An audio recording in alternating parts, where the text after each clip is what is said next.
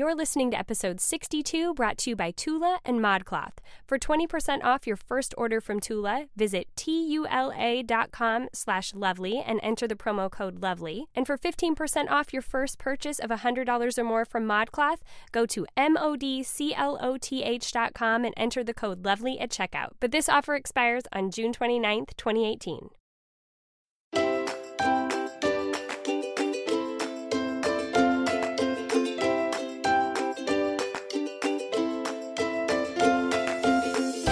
Welcome to Cultivating the Lovely, the podcast for real moms who are seeking Jesus, trying to live their roles well, and working to add a little bit more loveliness to their lives, even in just the little moments. I'm your host, MacKenzie Monroe from cultivatingthelovely.com, and you can find me at Bold Turquoise across pretty much all social media. And today I am so excited to have a super fun guest who is actually local to me, which is rare to have happen, and that is Sarah MacKenzie from the Read-Aloud Revival. We had such a hoot getting to chat, and I seriously love her new book. It's been majorly impactful to where we are going from here and how I'm going to be able to connect with my kids in the future. So I'm so excited to be able to let you guys in on that conversation more today. But first, I wanted to mention some exciting things that are happening with Cultivating the Lovely, and one of them is releasing today, and that is the relaunch of the Lovely Homeschool course. So if you haven't heard already, we are having a big sale all day long today, Wednesday, April 25th, 2018,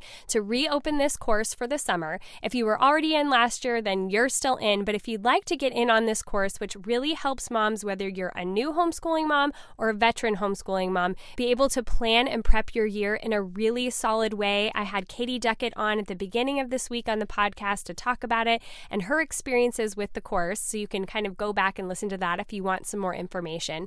But all day long today, we're increasing the course by $1 every hour on the half hour until it gets up to the main sale price of $19.99. So if you want in on it, you could get it as low as $5.99 by 6:30 this morning Pacific time, until it'll increase all the way through the day until it gets to the $19.99 in the evening, and then it will hold at that price for 1 week until it goes up to $24.99, which will be our base price throughout the rest of the summer if you'd like to be a part of the course. It's got a full set of printables that go along with it, an interactive Facebook group to get ideas from moms who've done the course before or who are doing the course right now.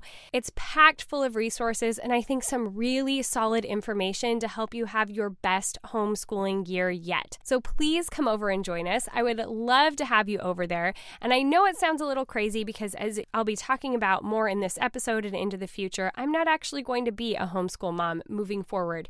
But I still believe that this information that I put together a year ago is solid and good information to help moms be the best homeschoolers that they can be. And I'm applying a lot of these principles to our life in other ways as I am moving forward with putting my kids in school. In fact, I have a whole new podcast that's going to be coming out this fall, specifically derived from these kinds of ideas of being able to connect with our kids and have things planned in advance and really talk over literature and great poetry and Bible verses. And there's going to be a lot more coming about that very soon, because it's going to be a resource that all of you guys can use as well, which I'm just super excited about. But until that time comes, if you just want to get a leg up on your homeschooling for next year, then be sure you check out the Lovely Homeschool course at thelovelyhomeschoolcourse.com. Get in there today, get in there early at the sale price, and we would love to have you. And I can't wait for you to be able to really utilize this resource. Okay, you guys, without further ado, let's get into this conversation with Sarah MacKenzie, because she's just so much fun.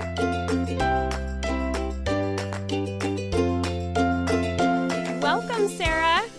Oh, MacKenzie, thank you so much. I'm happy to be here. I am so excited to have you, because this book just really, it's speaking into my life at the perfect time. It couldn't have been released at a better time, so I'm so glad. It's like you did that for me. Thank you.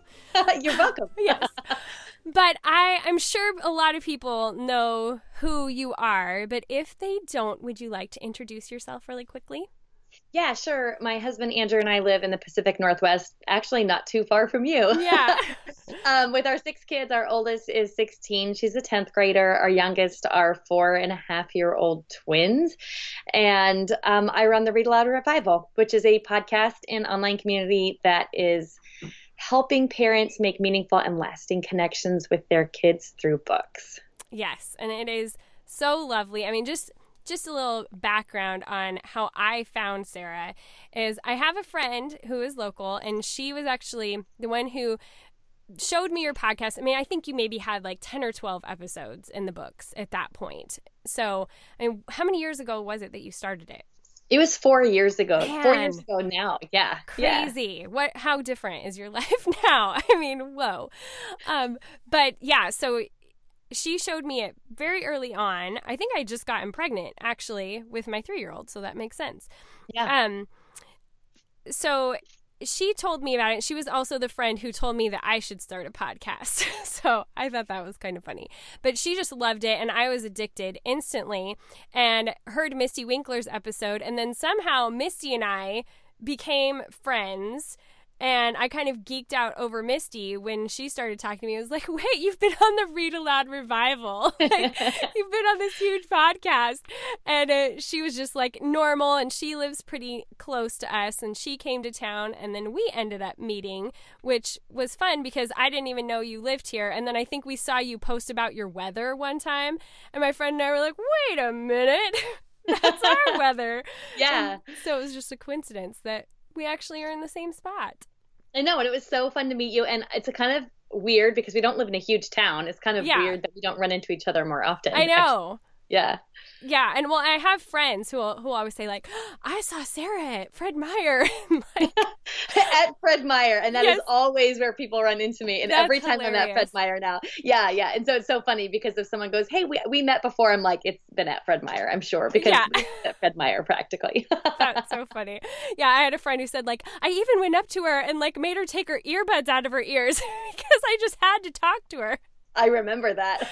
Yeah, she's a great I remember that because I felt like this, like, oh my gosh, I'm the weird lady in the produce section listening to a podcast. But sometimes you just got to do what you need to do. That's so true. You really have to, especially when you've got 6 kids and twins. Yeah. I mean, you take all the earbudness that you need to survive that.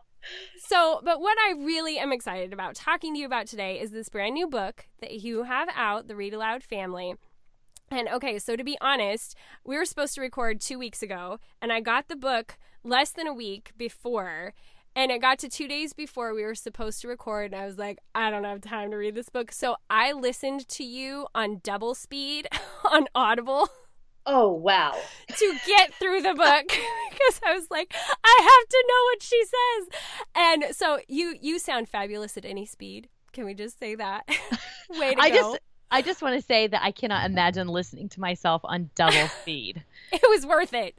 It was worth wow. it. Yeah. I hope I didn't laugh in your ear because that would be a little intense. No, it was well done at double speed. I was tremendously impressed because especially like as a voiceover artist, I'm very picky about my audiobooks. And so I was like, I don't even know if I can handle this, but I'm just going to do it because we got to get through it. And it was so good though. And I was so glad I have the physical copy to go back and like dive more into all the different points. But it was so refreshing to me because as people are going to be finding out, like my educational journey with my kids is changing a lot next year. And I was worried. Okay, so I was worried heading into next year, like how will I still connect with my kids, be involved in their education? And you reminded me through your book how possible that is. So do you want to just give like kind of a synopsis of what you talk about in the book? So when I started writing the Read-Aloud Family, it was funny because I thought that I was writing a manifesto on reading aloud. That's what I set out to do, I guess. And then as I was writing, I realized that's not what it was. What it ended up being is a manifesto on connecting with if you want to call it a manifesto, on connecting with our kids. It's a great word. It kind of is, isn't it? Yeah. It feels very important. But really, it was just, I realized the most important thing is connecting with our kids, is nurturing those relationships. That's what we long for, really, in our heart of hearts. And so reading aloud just ends up being a simple, powerful way to do that. So anyway, for the first third of the book, the first 5 chapters or so, it's all about the benefits of reading aloud. And what I'm really hoping to do is sort of light a fire under people, because in the midst of our busy, chaotic, normal days, I think it's really easy to think that reading aloud is one of the easiest things to cut off our list. We never feel like we have time for it. You never see the immediate benefits of reading aloud, so it can feel like, why am I even doing this? Yeah. So what I was hoping to do is remind people of all the academic benefits and the emotional benefits and helping our kids become kind and empathetic, and then reminding us of the tremendous connections we can make with our children when we read with them. And that's the whole first third of it. And then the second part is, I think, 6 chapters. And that is all kind of practical nitty gritty. How do we do this? How do we make time for it? How do we have meaty conversations with our kids about the ideas they encounter in books, and how do we connect with them, practically speaking? Yeah. And then the third part are book lists, and they're just read aloud recommendations divided up by age. So that was really fun. It was harder to make that section than I thought it would be. But yeah, that section is proof of a lot of work. Holy moly. I did more reading in preparation for writing this book than I have ever done in my entire life. I bet you did. I mean, and you're kind of like the queen of book lists. I mean, you have a lot of book lists, but I was seriously impressed just with the extent and the, like, synopsis of the book. Like, I mean, that was really something. Way to go on writing a major book. Thank you. It's so fun. I really wanted to make sure I had read every book I recommended in that family, cover to cover.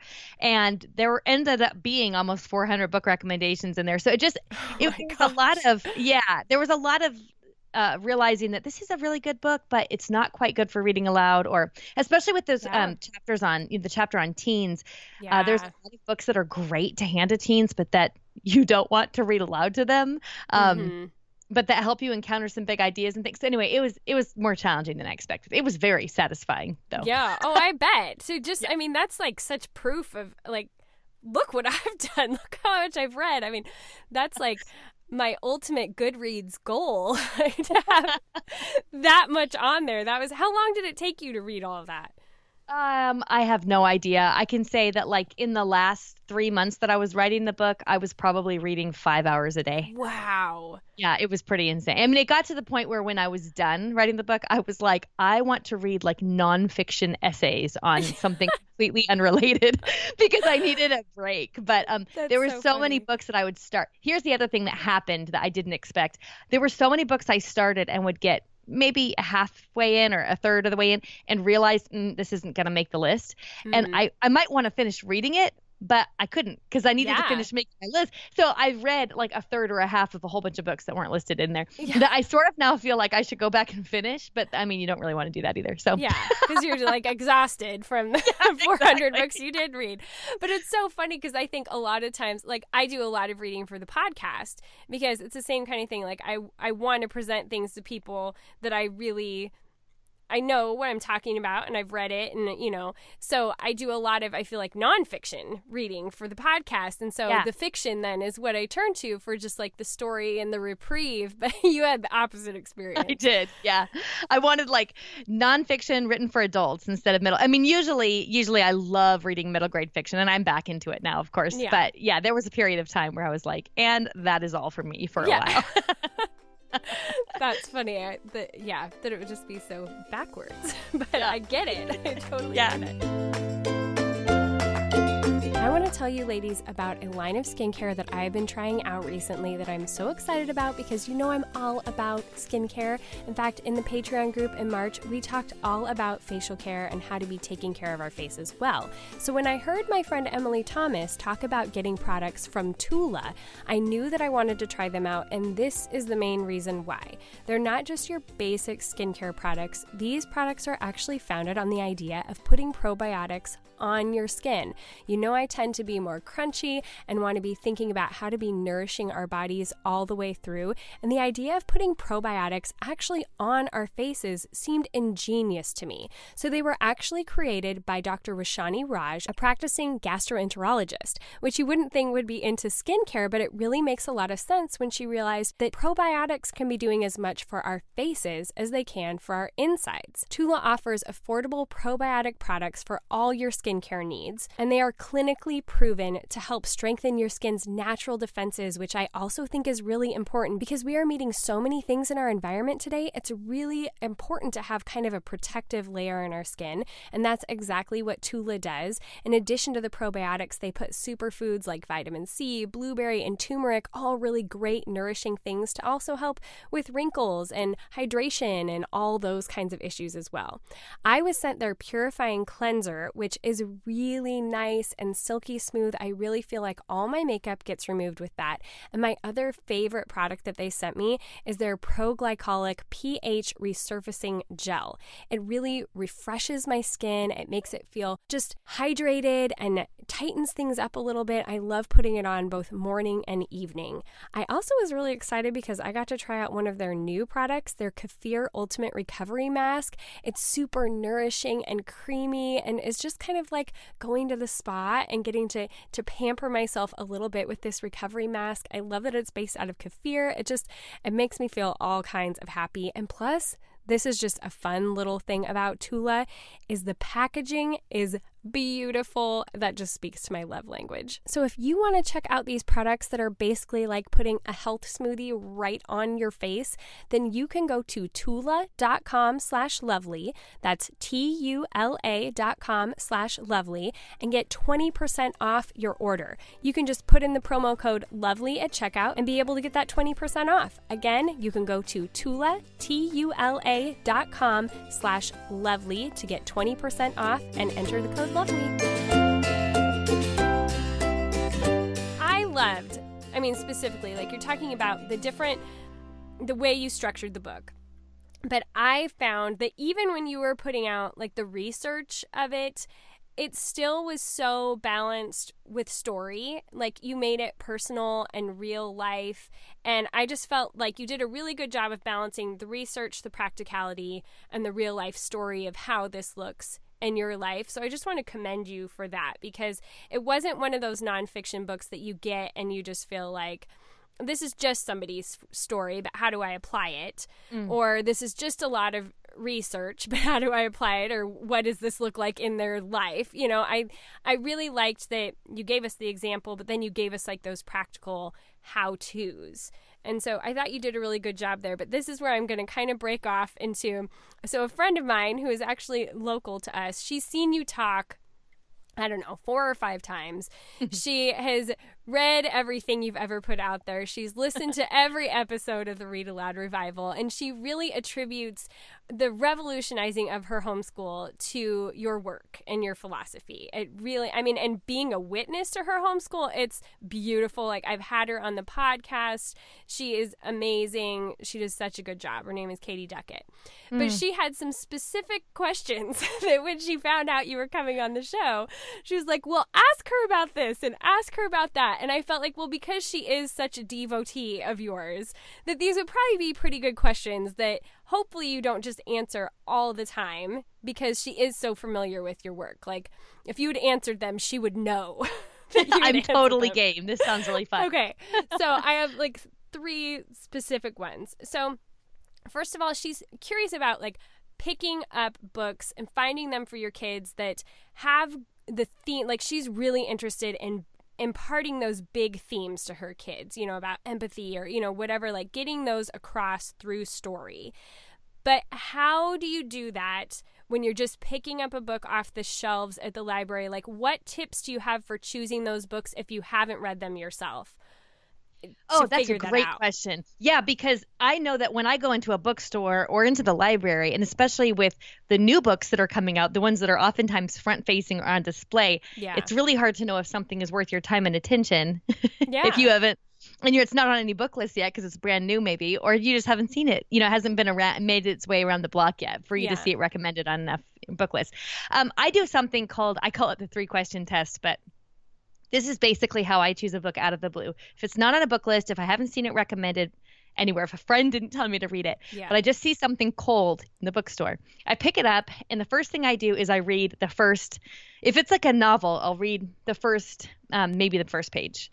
If it's a picture book, I'll read the first couple pages. Then I'll flip through, and I'll get about a third of the way in, and I'll read a couple more paragraphs or a couple more pages, depending on if it's a novel or a picture book. And this whole thing should take maybe 3 minutes. It's very, very fast. Okay. And then I'm going to ask myself 3 questions. I'm going to shut the book, and I want to ask myself 3 questions. The first thing I want to ask myself is about the imagery. If it was a novel, can I close my eyes and visualize what I just read? Because we want really rich imagery through art. That really good books paint pictures in your mind. If it's a picture book, you can actually look at the real images and say, did I want to look at this longer than I had to? Or was it just like flip the page, get on to the next thing, flip the page? Did you want to sit there and stare at it for a minute? So that's the first thing I'm looking for, imagery. The second thing I'm looking for is really good vocabulary. So that's really easy to tell if it's dumbed down language or if it's going to be rich language. You can tell in a few paragraphs in a novel or a page or two in a picture book. It becomes clear right away.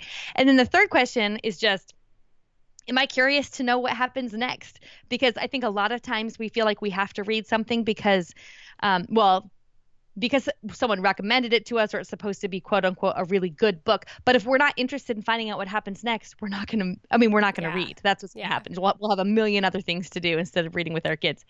So that's the way I choose a book quickly. Now, that doesn't mean that we're not going to encounter things in that book that I wish we hadn't, which happens in the content. And I think I tend to just look at those situations when we stumble across a book that I think, this isn't what I thought it would be, or this has content in it that I wasn't ready to introduce to my kids. I could take it in one of two directions. I'll either just ditch it and say, you know what, we're not ready for this now, but we'll come back to it. Or I'll just use it as an opportunity to talk about that issue, depending on the ages of your kids and what they're ready for, right? And what the content is you stumbled across. And I think every parent has been given their God-given intuition. They can decide for their family when they're ready to cover different big, hard issues. But one of the things that I love about books is that it's like a gateway, like breaks open the opportunity for us to have these conversations about things we wouldn't ordinarily bring up around the dinner table. So that's sort of the way I think about that. And then one more thing. Sorry, I know I just took over the podcast. No, I love it. That's the best. Makes my job easy. I think there's one question in particular. In chapter 11, there's 10 questions you can ask your kids about any book they read that can lead into a really good conversation. And what I love about those questions is that you can ask them to a 2-year-old or you can ask them to a 17-year-old. And depending on where that child is developmentally and where the book is, what kind of book it is, that will sort of determine the kind of conversation you have with your kids, but they can all start the conversation. But there's one question I think that does that better if you want to jump right into the big ideas in the book. And that question is the first one that I listed in the chapter, which is, what does the main character want and why can't they have it? Because all stories are about a character who wants something, usually pretty desperately. Sometimes they know they want it and sometimes they don't know they want it. But they're all about a character who wants something and something gets in their way. That's why stories are inspiring to us, right? Because they're about people who overcome obstacles. But you can cut right to the heart of the biggest ideas in the book by asking that simple question. And do you think that you base kind of the selection of your books off of that question, or is it do you just pick good books because you think they're good books, but you're not specifically looking for a certain theme that you're wanting to impart to your kids?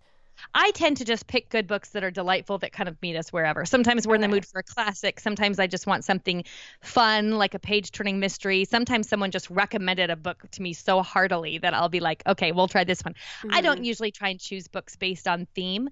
I will occasionally, though, if I'm noticing a certain child struggling with something and I know a book that digs into a topic that will be helpful to them, I may go ahead and either hand it to them or decide to read it aloud with them. But for the most part, I don't.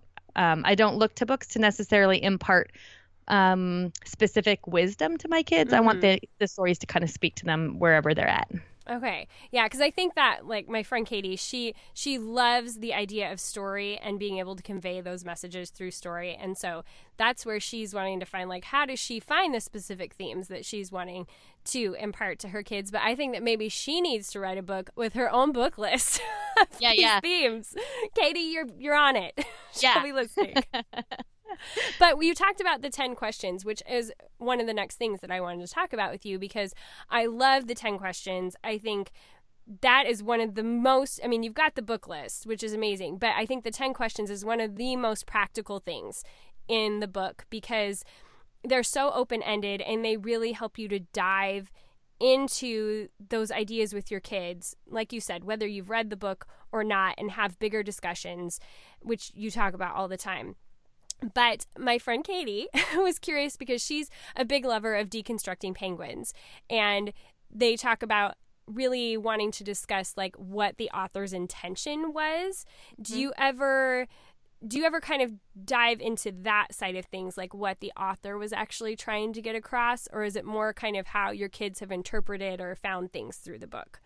Yeah, that's a good question. I talked to Lawrence Goldstone, is the author of Deconstructing Penguins, and he came on the show as talking about sort of that idea of how every book is a mystery, and the mystery is finding out what the author intended. Mm-hmm. And I think those can be really good conversations as long as we remember our place. My biggest worry with that question, with that figuring out what does the author intend, is that we can't actually know, because for a lot of the books the author is dead. Yeah. And for a lot of the books where they're living, with the authors I've talked to on the podcast, like Catherine Patterson and Linda Sue Park and Jonathan Auxier, and the interesting thing is that so often we get it wrong when we make guesses about what the author intended, or they didn't actually intend. We are looking too deeply into it, I think, sometimes. And so I've heard Kate DiCamillo say the same thing, that when, teachers teach her books, her award-winning books in their classroom, and they're talking about themes, she has no idea what their answers are going to be. And she's like, a lot of times they'll say, what did Kate intend to do with, XYZ? And she's like, no, that's not at all what happened. So I just think it's an interesting conversation, as long as we retain that humility and realizing we can't actually know a lot of the time, but it certainly can lend itself to a really interesting conversation for sure. It was kind of funny. Just last night, I don't even know why I got sucked into this. It was one of those clickbait things, but it was like, what was really this thing behind whatever in Forrest Gump? And so I started reading this ridiculous article, and some of it was interesting or whatever. Like, this is how, some of it I knew. Like, this is how they, got rid of Lieutenant Dan's legs, or, whatever. But some of it was like, but now we need to read the interpretation into why Forrest was wearing the blue checkered shirt every time they cut to him on the bench. And it was like, because every time he was on the bench, he was in the same shirt. Like, why do we need to read more into that than just it was the shirt that they picked out? And it's so tempting to try and parse apart all the symbolism and all the tropes and there is some of that, of course, in books, but I think it's almost it's an act of humility to realize that maybe the story is a bit of a mystery even to the author who wrote it, right? Yeah. And so I think we can do it, and I think it's a worthwhile pursuit to try and figure out what the author was saying. And certainly with some books, the author's being more overt about whatever a message than in others. But I think it's kind of, it goes back to this idea, and I can't remember who I heard this first from. I think it might have been a man named James Daniels, who I heard at the Circe conference. He talked about overstanding and understanding, and how when we dissect literature from an overstanding, we're not humble to the story anymore. Now we're just trying to ask the story to give it more than the author ever meant to give us. But understanding is more of an act of humility and letting the story sort of be what it is, even if we don't totally understand it. And I can see that. I think there's a little bit more mystery and delight when we sort of allow ourselves not to have all the answers. Yeah. I agree with that. Sometimes it's even like with a movie, or, like finding out the behind the scenes stuff. Sometimes it makes it a little less magical when you know how they actually did it, or, whatever. It's like, just let it be what it is and take it for that. Yeah, right. Yeah. Okay, so the final question from my friend Katie, and this is really from a place of adoring you. So I want to say that right now, is she talked about how kind of amazed she is that, you don't have children who are grown and gone yet.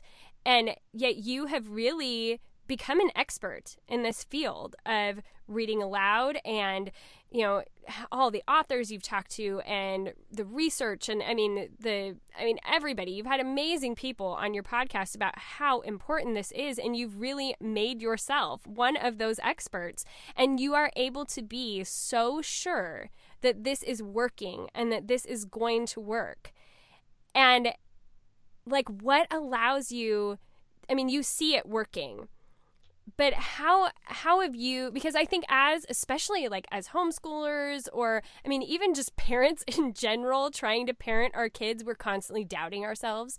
And I think we can get caught up in that, and we can be on this road of like, okay, this thing is working, but what if it doesn't work? And we can kind of self-sabotage. And so what has allowed you to really remain so steadfast and run down this road kind of without looking back?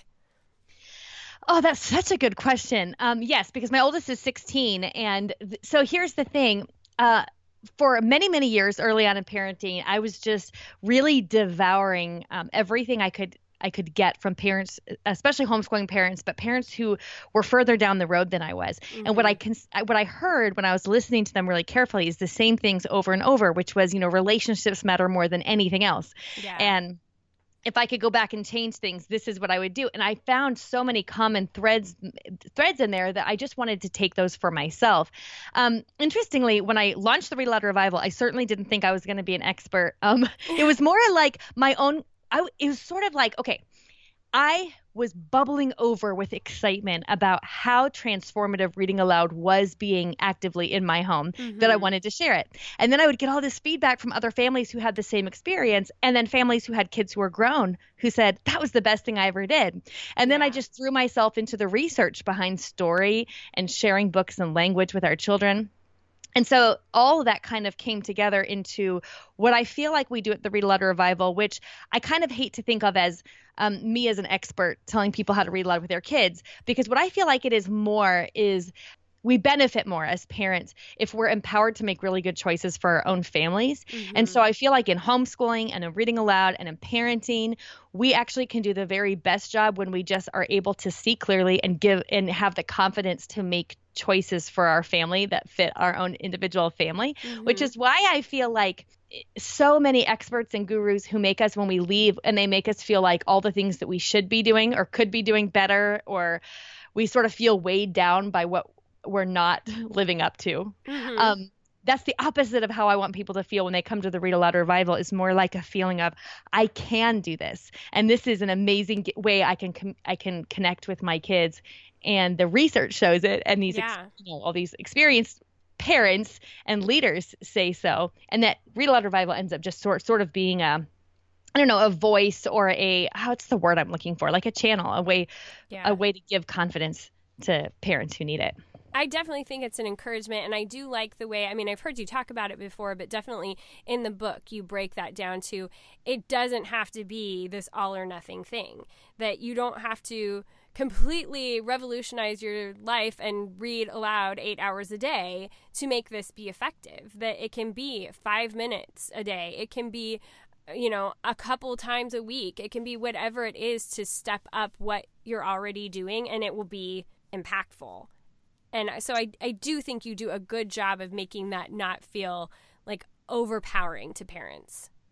Well, and I think too, like as a parent, when I'm reading, books on parenting or how to, or nonfiction books, I have a better experience when I realize that the person writing them doesn't necessarily have all the final answers, that they're going to on their deathbed go, okay, I agree with everything I ever wrote. You know what I mean? Yeah. But say, that was a journey I lived out loud, and I sort of I sort of shared everything that I felt like I had an overabundance of, and that we end up benefiting when we don't put people on a platform that then says, they have to know all the right answers and they can't say anything that's wrong. You know what I mean? Yeah, so, absolutely. Yeah, it ends up being kind of freeing for both the person who's listening and the person who's talking as well.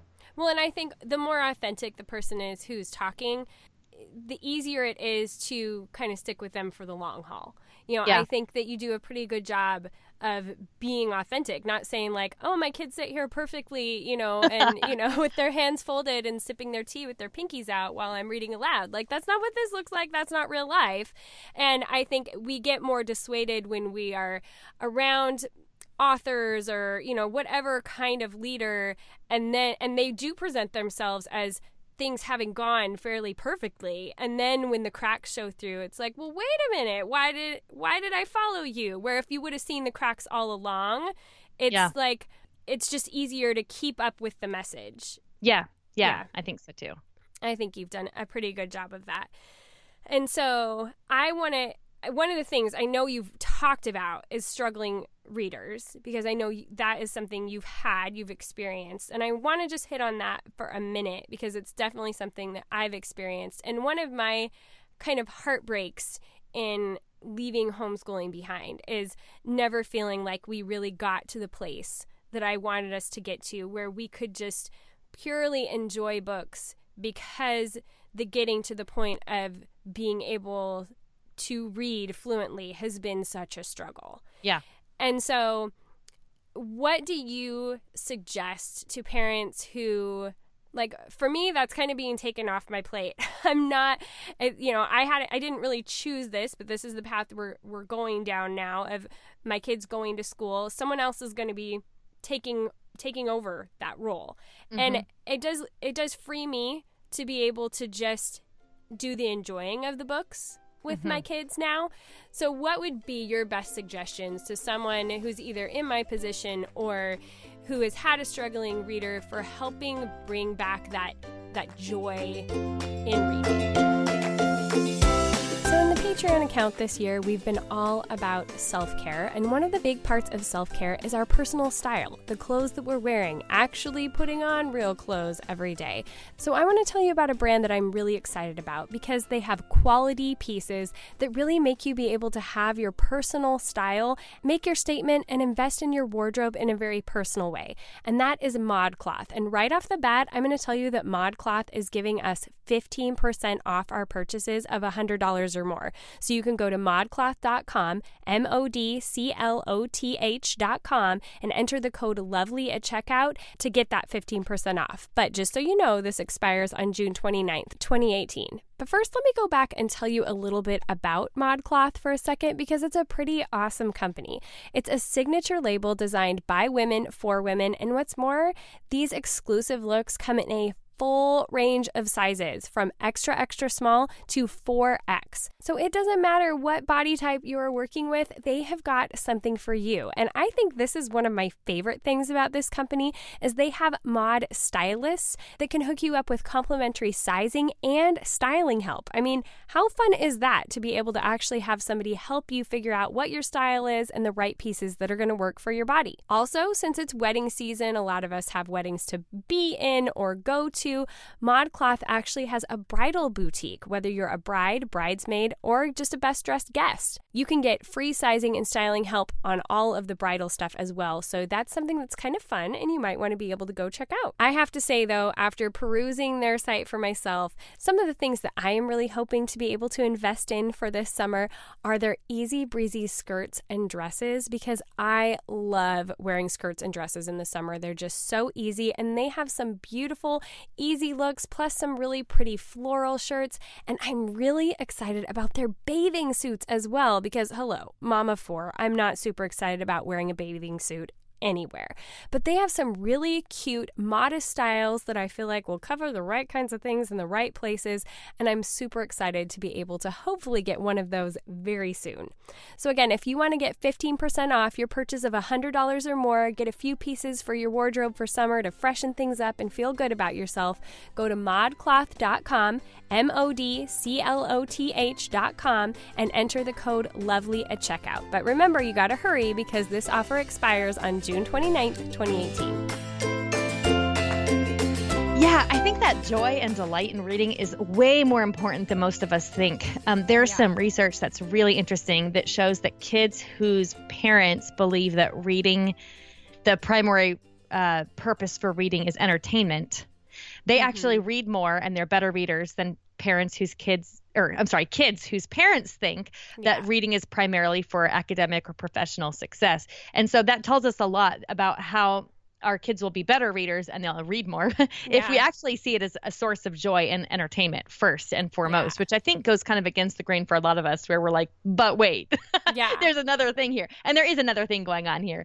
But especially in someone in your position, I think you have a unique opportunity to really just harness the joy in reading in your home and make reading all about that joy and delight. So I would read aloud books that you loved as a child, books that lit you up, even if they're not high literary value.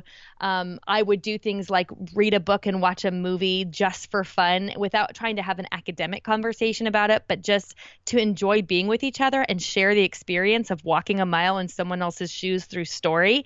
Because the thing is we connect with our kids when we share the experience of a story. What happens is when we read a story together, we're on the same page. We're on the same side.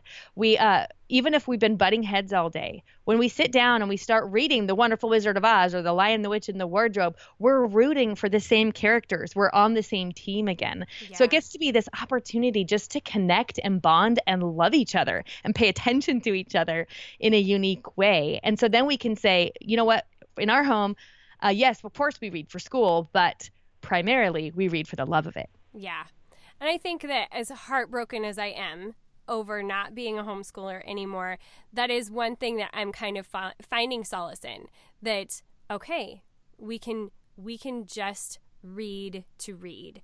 I'm not trying to get anything across to you. And I really feel like your questions allow us to have those like actual conversations where we're allowing it to do the work of connection and relationship instead of academia.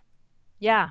Well, just like how I sort of figured out when I was writing the Read-Aloud family, I figured out that I wasn't really writing about reading aloud. I was writing about connection. Yeah. I have a hunch that what you'll find, I have a hunch that what you'll find when your kids are in school is that it's really not about where your kids get their education. It's about connection, whether or not they're, which hours of the day they're with you or with not. It's all about connection. And books will can end up being just a really simple way to get there. But the whole point is all about connecting with our kids and nurturing their relationships and getting their hearts, which is what we really want, right? Well, absolutely. And I think that because I'm right now has been like enrolling my kids in school and doing all of that and having to take that step. And there's been so much just unrest and like, oh my goodness, I can't believe this is where we're at.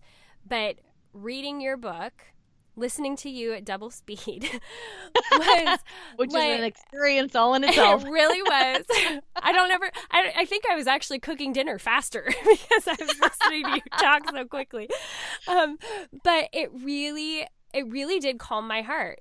I can be intentional in this. I can allow this to be a mainstay in our family. Like you talk about like forming your family culture around books. Like I almost feel like we can do that more now than ever because I can put that intention into it. I mean, people will be hearing more about that intention over the summer as I talk about some new projects that I have coming up, but it really has helped me to reframe how we're reestablishing our family, really, and what our family looks like now and who we are and our goals and how we are going to connect. And so I'm so grateful that this book came to me exactly when it did because it's really helping me to do that. So I'm so glad. But, really, because the Read-Aloud family isn't really a book about homeschooling at all. I think I mentioned that I homeschool once in there. Yeah. But what I really didn't want is I didn't want it to be pegged as a homeschooling book because of exactly what you just said. Really, all of us,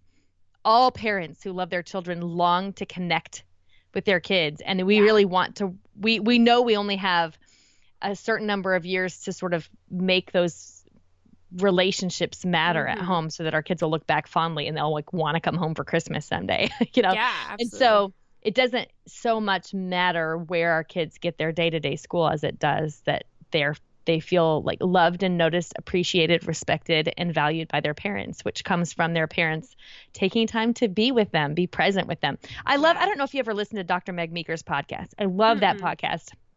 And she says in there, our kids don't need us to do more. They need us to just be present with them. They don't need more activities. They don't need more to build your kids' self-esteem. What you really need to do is just look in their eyes and tell them that you enjoy hanging out with them.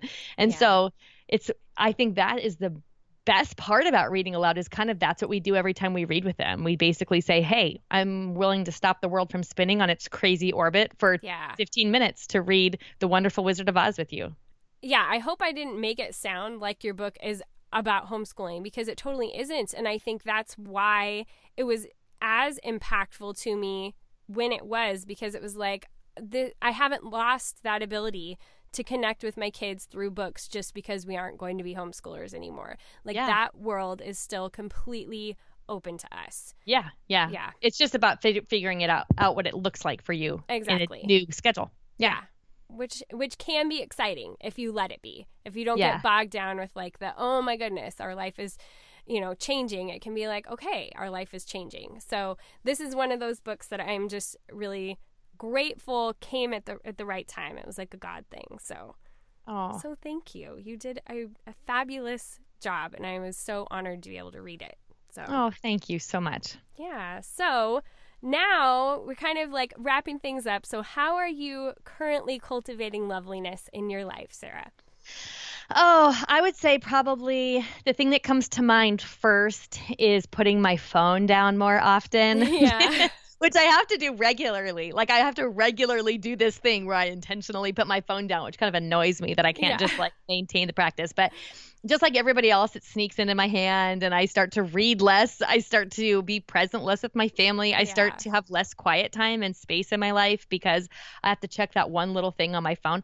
So kind of happens at the change of seasons where I notice, oh yeah, I'm back in that habit again. So I've noticed that I will appreciate the things that are lovely in my normal everyday life, like flowers on the counter or my 4-year-old's laughter or a great conversation between my teenagers if I am more present. And that for me usually looks like putting down my stinking phone for a few minutes than I want to. I hear ya. I hear you on that one. For me, how I'm currently cultivating loveliness, I can think of a few different things, but the one I'm going to say is just last week on the podcast, we were talking about hobbies, and through the course of doing the podcast, I was like, I'm not even really like doing my hobbies because our life has been so crazy. And so I realized like one of the things that I really love to do is make my planner pretty. I know that's ridiculous, but I really enjoy it. And so I went in the garage and I dug out like the very bottom box in my parents' garage, had all my planner stuff in it. And I just took out like my favorite things. And I just bought like a little storage bag that has like separate pockets and stuff for everything, just of my favorite things that I can use so that they're accessible. And it's like that creative outlet that's just a small something. It's not like getting out paints and, whatever, but it's a little thing that I can slap some stickers and some washi tape into my planner and feel like, okay, I did something pretty today. And you don't feel like it has to be some masterpiece because it's just this week's schedule, right? But it just makes, it's like that small thing that makes everything a little more beautiful. I love it. Exactly. So that's how I am currently cultivating loveliness. So are you ready for my stock questions? I am ready. Okay. Candles or essential oil diffuser? Candles. Okay. Cloth napkins or paper? I don't have to admit this. Paper. Okay. Well, if you said anything other than that with the number of children you have, I have 6 kids, two of which who are twins, I was going to be like, okay, we seriously need you to talk about your Wonder Woman abilities. Which I probably lie openly on a podcast. Yeah. Okay. City or country? Oh, that's hard. I'm an extrovert, so I want to say city, but my heart wants to say country. So I'm gonna say country. Okay. All right. The agony of making a decision. Okay. I know. Paper or digital? Oh, digital. And I hate that kind of, but like I've tried to use paper planners again. I used to use them all the time, especially for like a calendar, and I just can't. I think this goes back to me having my phone in my hand all the time. Yeah. I think it's because I'm not that committed to carrying around my planner. So if I'm at the orthodontist or the kids dentist, or I'm, working, or I'm at homeschool co-op, or wherever I am and I need to access my calendar, I always have my phone. And so I just tend to think it's more reliable for me. Yeah. And so what about books when you're doing all this reading? Yeah. Oh, for sure. Books are paper 100% all the time. Okay. I hate reading ebooks. I hate it. Okay. With a big H. Hate it. Yeah. Okay. I don't know if we've ever had someone be that sure of themselves on that. I read a lot of books, so I have a big feeling about this, right? Yes. But here's the thing. Number one, I will forget that I am reading it, and so I will read like 20 pages and completely forget it exists. And so it's because it's not in front of me. Number two, it doesn't give me that paper feeling of like turning the pages. And I kind of have a good feeling like when I'm reading of about a third of the book up on the left-hand page was that one quote. I don't have that. Yes. I'm not oriented with an ebook. So, and I can't write in it or use book darts. So it all just has strikes against it. There's nothing I love about it at all. Yeah. About you. I do both, but I have to say for people I'm having on my podcast, I want the hard copy for that exact point of I can remember where things were in the book and I want to be able to access them while I'm interviewing them. And I can't do that with an ebook. Yes. Yeah. I do like audiobooks, which would be digital. But if it's an audiobook I love, I'm probably going to buy the hard copy too, so that I can do the mark same. up the pages and all that kind of stuff. Exactly. Yeah, absolutely. I find I read more fiction in ebook format. I don't like my nonfiction that way because I mark it up more. You say that because I don't actually have the real study results, but I vaguely remember reading something, an article that said, like, as far as our kids' schoolwork, for example, having our kids read stories on ebooks doesn't seem to diminish their comprehension or understanding of the story, but having them read their textbooks or nonfiction on ebook, it does affect their comprehension. So, I mean, I don't have like the real numbers on that, but I seem to remember hearing that, and that kind of makes sense to me. You know? Well, yeah, I think that we can, it's that visual memory where when it's just the story, you're not trying to keep track of what's on the page. Yeah. Well, I think we just did our own little research right there. All right. Shopping. Would you rather shop online or in the store? For sure, online. Yeah. In-store shopping is so inefficient. I can't handle it. Okay. And 4-year-old twins. And 4-year-old twins. Boys, exactly. no less. Yes. Exactly. Okay, you're making dinner, whatever time you make dinner, and you need a mental break. Do you listen to a podcast or to music? A podcast. Okay, and what are some of your favorites? Oh, this is fun. Okay, I need to grab my podcast app so I can look. I mentioned Dr. Meg Meeker. Yes. That's one of my favorite parenting podcasts. I love the way I feel very empowered and confident as a mom when I not like, I'm doing all this stuff I should, Yeah. I love the Anne Vogel's What Should I Read Next podcast. Yes, I'm interviewing her on Friday. Oh, you are? Yes. Oh, I love Anne. I just had lunch with her last week. And, fun. her podcast is fun, and I get so many book recommendations on there, which is helpful because I don't read books myself, so I need to read next. She's like one of those I desperately, not even really that I want to be on the podcast. I just want her to do literary matchmaking for me. Totally. Like, please. Totally. Yeah. And then I don't know if you've heard of this one. It's called Ann Croker Writing Coach. And there are these short little 15-minute episodes that are on writing, nonfiction and fiction, and a lot on creative blocks and getting ideas and blog writing as well as book writing. They're very good. Ann Croker, Kroeker. She's one that I usually don't miss any from as well. Those sound really good. We will definitely have those in the show notes so people can find them. Okay. Chocolate, milk or dark? Dark. Or both, but dark if I have to choose. Okay. Sports or no sports? No sports. Okay. Live. Isn't that sad? I have a house full of kids. They do sports, but if I got to choose, I would say no sports. I'm in the same boat. I will come and I will cheer you on at your sports, but if you're not actually on the court, then I'm probably not paying very much attention. I'm probably reading my book. Yes. Okay, live broadcasting. Would you rather broadcast or watch? Oh, broadcast. Okay. I kind of figured that might be the answer. Yeah. Okay. That's got to be your answer too, right? Yeah. Well, yeah. Of course. Yeah. Your favorite movie? Oh, okay. I have like an old favorite and a new favorite. Can I tell you both? Sure. Breaking all the rules. My old favorite's The Notebook because it's The Notebook. Yeah. But I watched The Man Who Invented Christmas lately. Have you heard of it? I heard the book. I want to read the book really bad. Yeah, I need to read the book. Okay, so it's basically a movie that tells the story of Charles Dickens writing A Christmas Carol. Yeah. And it's good on so many levels. It's good from the literary perspective. It's just good as a movie. But it's also, for anyone who's listening who writes, there's some of that writer angst. You get a little of the behind the scenes of what it was like for Charles Dickens to be wildly successful and then basically spend his way into into a really bad financial situation and having a family and needing to figure out how to live his creative life, nurture his creativity and write in a way that provided for his family. It was so good though. I finished it and wanted to start it back at the beginning and watch again. I'm not a huge movie watcher, so I felt like that one blew me away. It was so good. Yeah, I've heard really good things about the book. And so I bet the movie would be really insightful.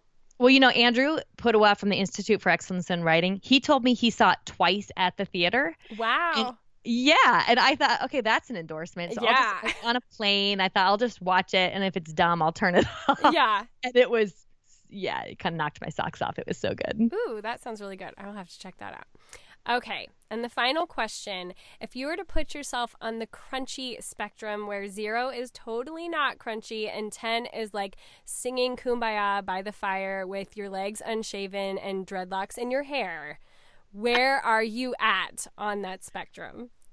Okay, 0 is not crunchy at all. Yes. And 10 is okay. I'm probably like a 5. So Okay. I think with my the way our family eats, I'm probably higher, like more crunchy than an average family. Okay. But like I shave my legs. Yes. And my armpits too. So yes. All the things. All the things. And I use like Colgate toothpaste, that kind of thing. So okay. Yeah. I think, yes, 5 is a very respectable answer. Yeah. Yeah. I'm kind of schizophrenic in my, oh no, yeah, I shouldn't probably say that, but that's probably. It's okay. I'm kind of like, a little bit crunchy about some things and then a lot crunchy about others and then not at all crunchy, Yeah. I think we all have a little bit of that tendency. I consider myself pretty crunchy, but I also just bought a bag of Snappers from Costco. So, exactly. There's that. Yeah. I mean, we buy all organic food for the most part whenever we can control it, but I never really got on board with cloth diapers. So, yeah. And see, I did. So, yeah. But I didn't have twins. So, I tried cloth diapers when I didn't have twins with a single baby, and I just thought, wow, this is so much work. It is. Yeah. Yep. But I wasn't devoted enough to stick with it. For me, it was like accessorizing. And so... Well, I mean, they're so cute. They're like so a baby cute. toddling around in a cloth diaper is like, I mean, that's just too much. Yeah. You can't stand it. So cute. And especially when you have boys and there's like not really other ways to accessorize them. And so my first 2 were boys and that's what happened. They got cute diapers. So, yep. Well, thank you so much for coming on the show, Sarah. I really appreciate it. It was such a joy talking to you. Oh, it was a delight. Thank you, MacKenzie. I really appreciate it. And I hope your book just does smashingly well. So thank you. Isn't she great? I just had so much fun chatting with Sarah, being able to kind of reconnect after a while and talk about her amazing new book. I think you guys are really going to love it too, and I can attest to the fact that it's even great at 2 times the speed in the audiobook.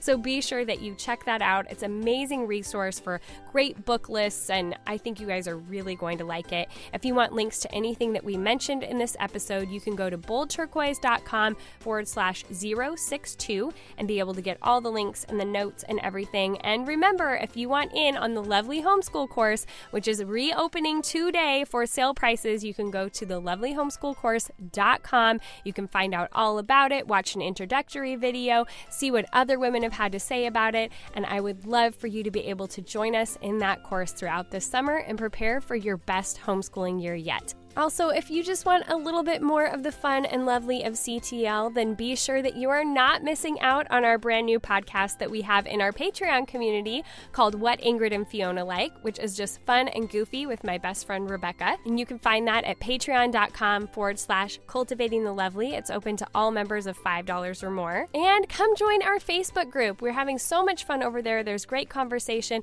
People are really able to get ideas from each other and form community around all sorts of different ideas.